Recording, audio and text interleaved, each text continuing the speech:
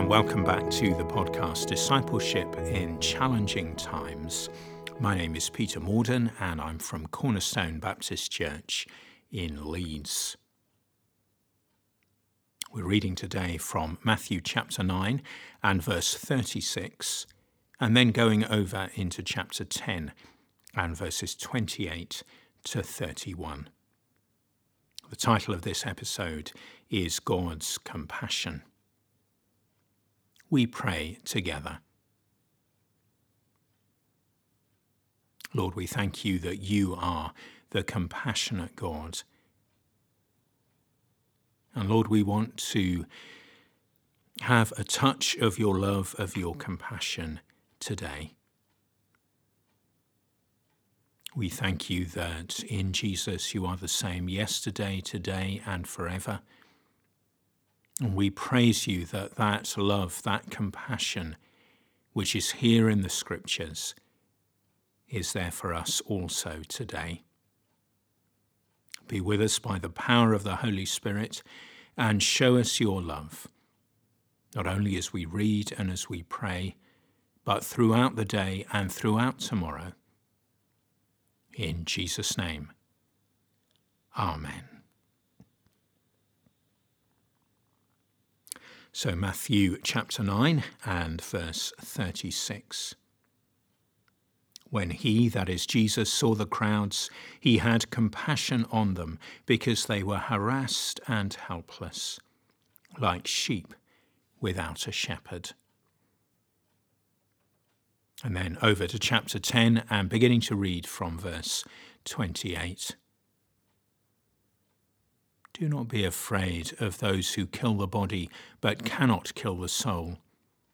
Rather, be afraid of the one who can destroy both soul and body in hell.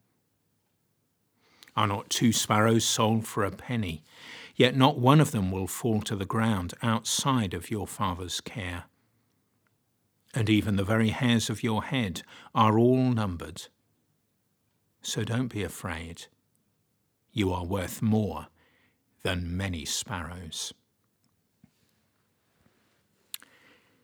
Yesterday's reflection was on the love of God and how all people come within the orbit of his love. He wants to reach out to all without exception. And today's reflection in many ways reinforces this and fills it out. First of all, chapter 9 and verse 36, we see that Jesus was deeply moved. The phrase in the original Greek is very powerful. For Jewish people, the seat of the emotions wasn't the heart as it is for us, but it's the guts, it's the stomach, it's that place where we feel very deeply. And Jesus was deeply moved in that place, in his inner being, when he saw the crowds. And who is he deeply moved by? Is he deeply moved by the religious people? No, he's deeply removed by this vast crowd who are harassed and helpless, like sheep without a shepherd. In these days, we may well feel harassed and helpless ourselves. And this word reminds us directly that Jesus has compassion on us. Maybe today that's all that you can receive. You might have had a day where you've been very harassed and where you felt helpless. You might be about to go into a day where you sense that you're just not going to be able to cope on your own.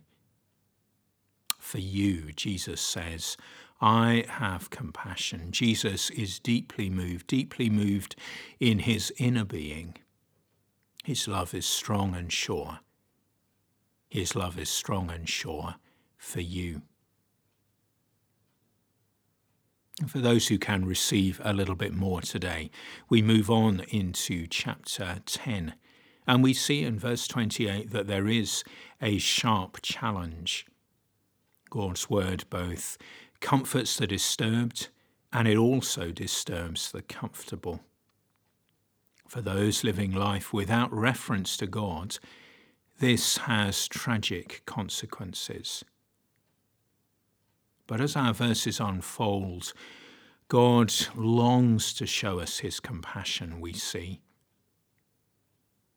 And for those who do bow the knee to him, what compassion there is. Verse 29, we read of sparrows, the most common bird, but God watches over them. Notice that this doesn't mean that nothing bad will ever happen to a sparrow. Sparrows will fall to the ground. And similarly for us, objects of God's compassion as we are, still bad things will happen. But God sees and cares. And if he sees and cares for sparrows, if he watches over them, how much more will he watch over us? Let's take a moment to explicitly apply this into our lives. If you consider yourself an outsider, God reaches out to you with compassion.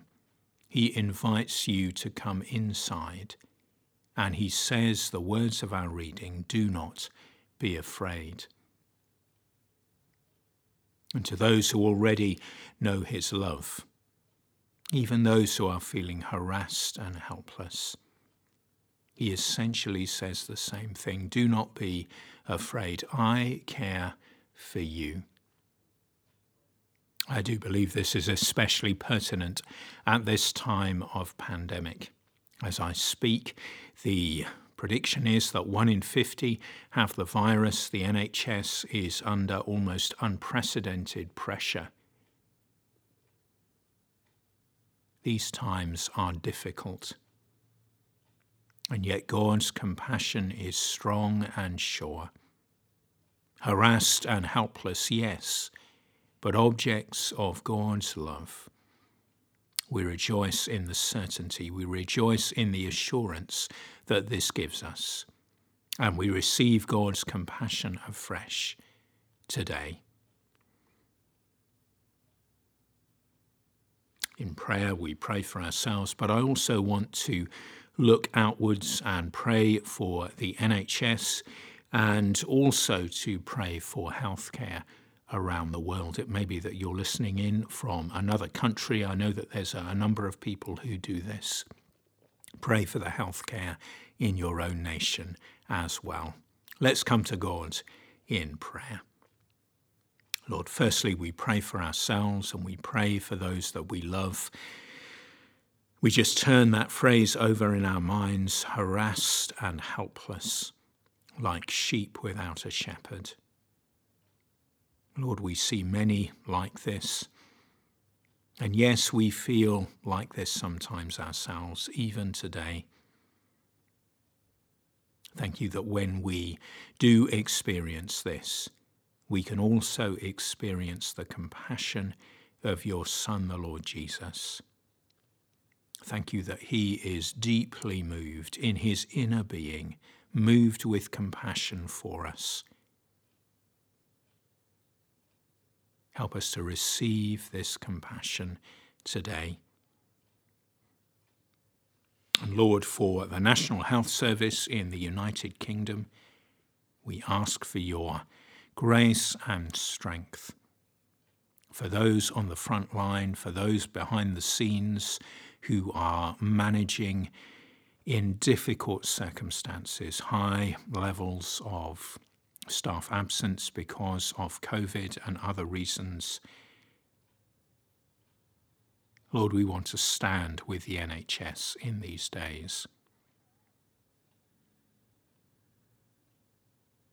Lord, we pray also for healthcare services around the world and ask especially for the poorest and the most vulnerable, that healthcare would be available, that vaccinations would be available for those who need it.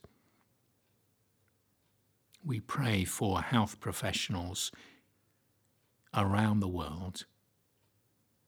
We pray for your compassion.